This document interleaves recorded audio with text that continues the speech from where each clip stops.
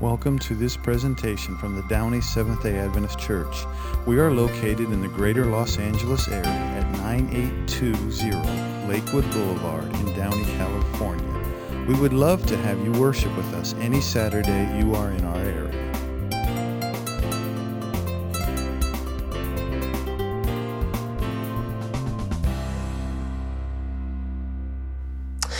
Hello, friends. Let's go ahead and begin with a word of prayer.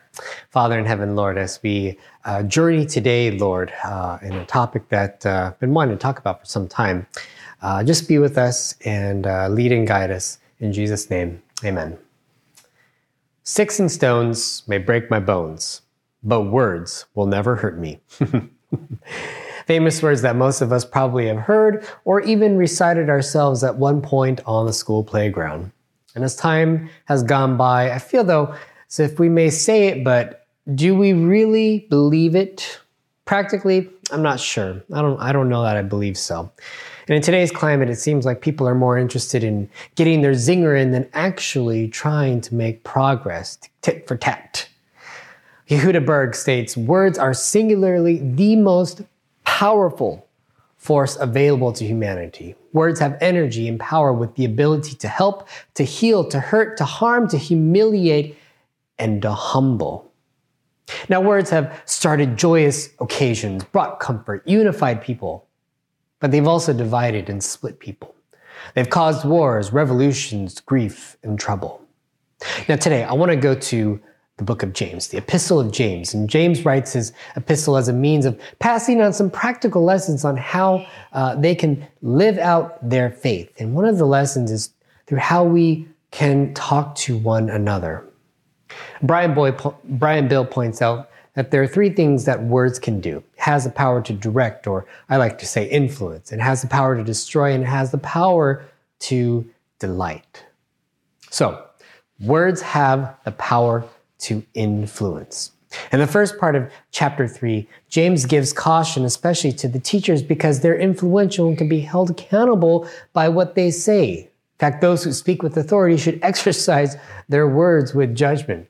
So in James 3, verses 1 through part of verse 5, it says, "Not many of you should become teachers, my fellow believers, because you know that we who teach will be judged more strictly.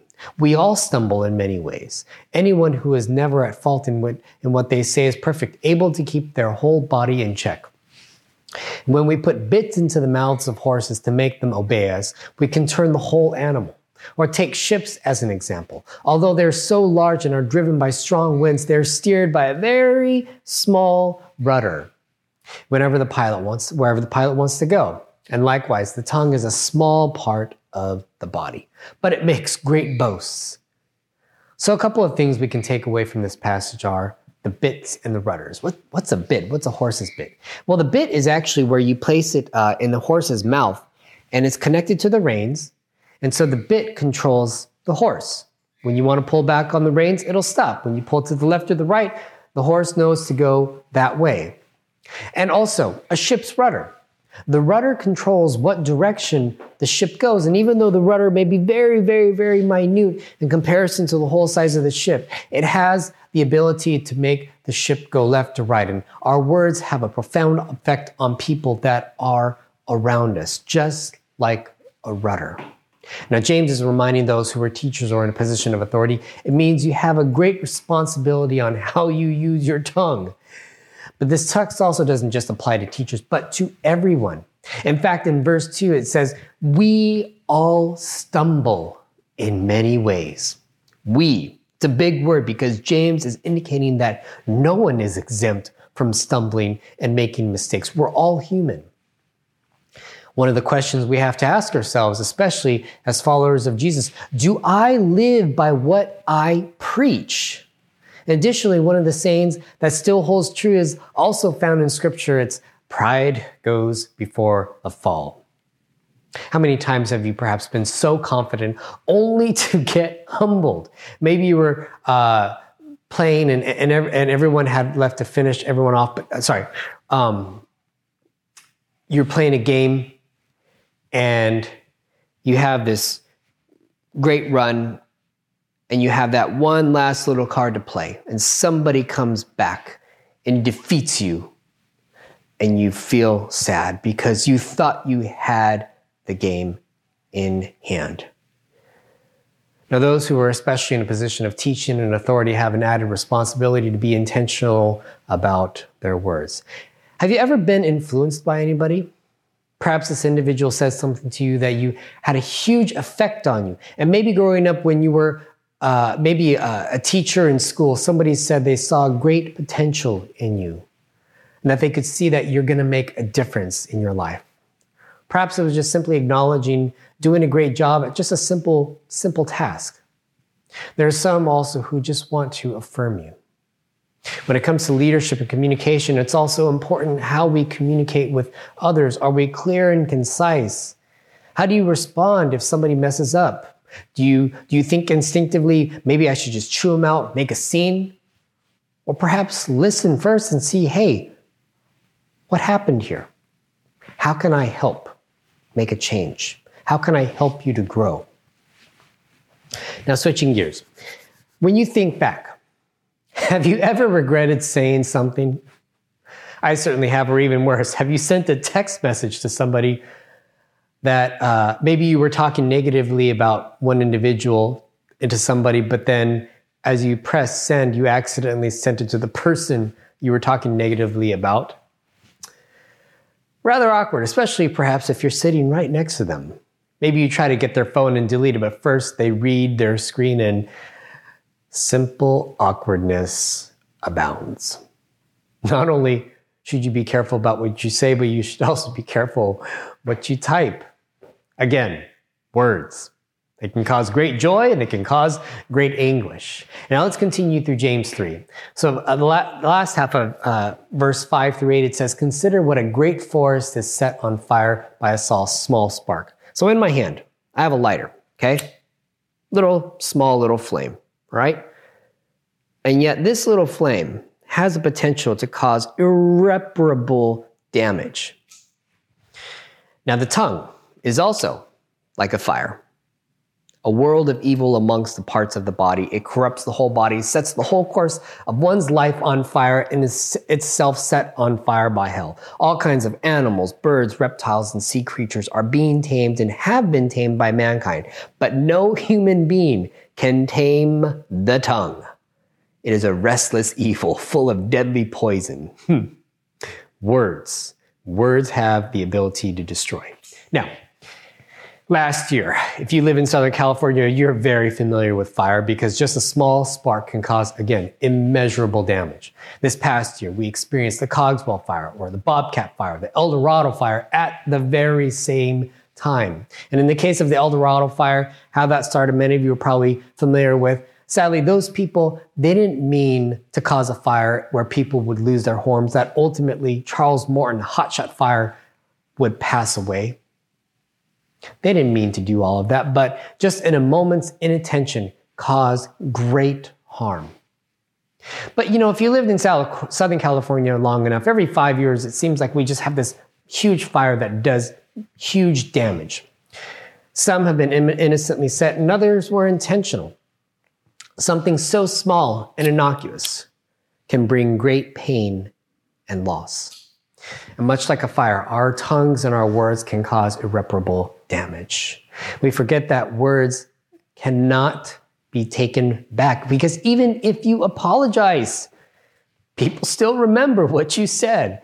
And perhaps they even want to get even. They may not retaliate right away, but they could hold a grudge. Your relationship could be awkward. They may just wait to strike at an opportune time in the future. A word once uttered, this is a quote, a word once uttered can never be recalled. Now, words can also be damaging if we use them intentionally to sabotage somebody else. I'm talking about gossip. It's everywhere. Frankly, it's easy to start. We can easily be drawn to a salacious story, but there's no good that comes from gossip. And what do? Again, words have their power to bring joy. When you hear somebody say, "I love you, you look beautiful." James 3, 9 through 12, it says, "With the tongue we praise our Lord and Father, and with it we curse human beings." who have been made in God's likeness. So, when you're ripping on somebody else, guess what? That person is a brother or a sister in Christ. Do you want to talk to them that way? Do you want to be talked that way? Would you talk to your own brother and sister? Okay, let's be honest. If we were young, yeah. I'm guilty of this, all right? We all probably said things that we shouldn't have to our brothers and sisters. And the fact is, even my own siblings are probably watching this right now. They know I'm guilty of doing such. But as we grow and we mature, we need to move beyond that. So, verse 10, out of the same mouth comes praise and cursing. My brothers and sisters, this should not be. Can both fresh water and salt water flow from the same spring? My brothers and sisters, can a fig tree bear olives or a grapevine bear figs? Neither can a salt spring produce fresh water. It's one or the other, folks. And guess what? People know. They can figure you out quickly. People are far more observant than we give them credit for. And words can also be damaging if we use them to inadvertently, again, sabotage somebody else. So, gossip. There's no need for gossip. But how do we handle rudeness and gossip? Well, we can lead by example. Don't give in to it. Don't add to it. And, when you're also dealing with somebody who's maybe being rude and saying things, deal with them in an empathetic, kind way. If the boss or a sibling is being rude, ask them if they're okay. Sometimes just listening can be a big help. We sometimes are rude or maybe try to spread rumors about others because we don't feel good about ourselves. Now, when something like that is happening or somebody's being rude to you, follow Matthew 18. Go to that person alone. And if it's something that's been happening consistently, just don't be afraid to point it out. And if you can't agree, bring somebody that you both respect to help you in this process.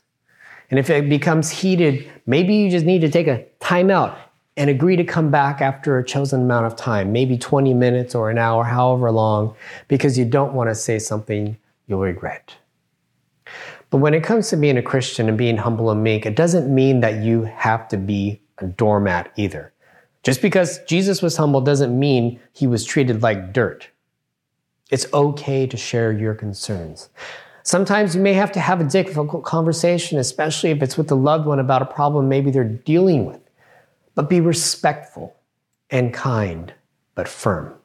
Especially going back to gossip, Ephesians 4:29 says, don't let any unwholesome talk come out of your mouths, but only what is helpful for building others up according to their needs, that it may benefit those who listen. Let's not be in the business of tearing down, but bringing people up. Now, one of the things we sometimes even overlook is the words and thoughts we also tell ourselves that are going through our mind between our two ears have an impact on our outlook. If we have a negative self-image and we're prone to beat ourselves up, perhaps we don't like how we look, or we may not fit as we in our clothes as we would like them to be. Maybe we're not as smart or witty as we would like to be. And sometimes in an attempt to self-motivate, we chew ourselves out. We negatively talk to ourselves. Maybe you haven't reached a particular goal in life. You're not where you want to be. Give yourself some grace. Speak positively. To close with, I'd like to share this following quote. Words are the voice of the heart. And the heart, kind of metaphorically guides us. What we say is what we believe, what's in our heart. May your heart be filled with love, grace, empathy, and kindness, not rudeness, not the wanting to get back or to share gossip, to tear one down. Let us bring one another up. May we love with intentionality, to be kind, to be true.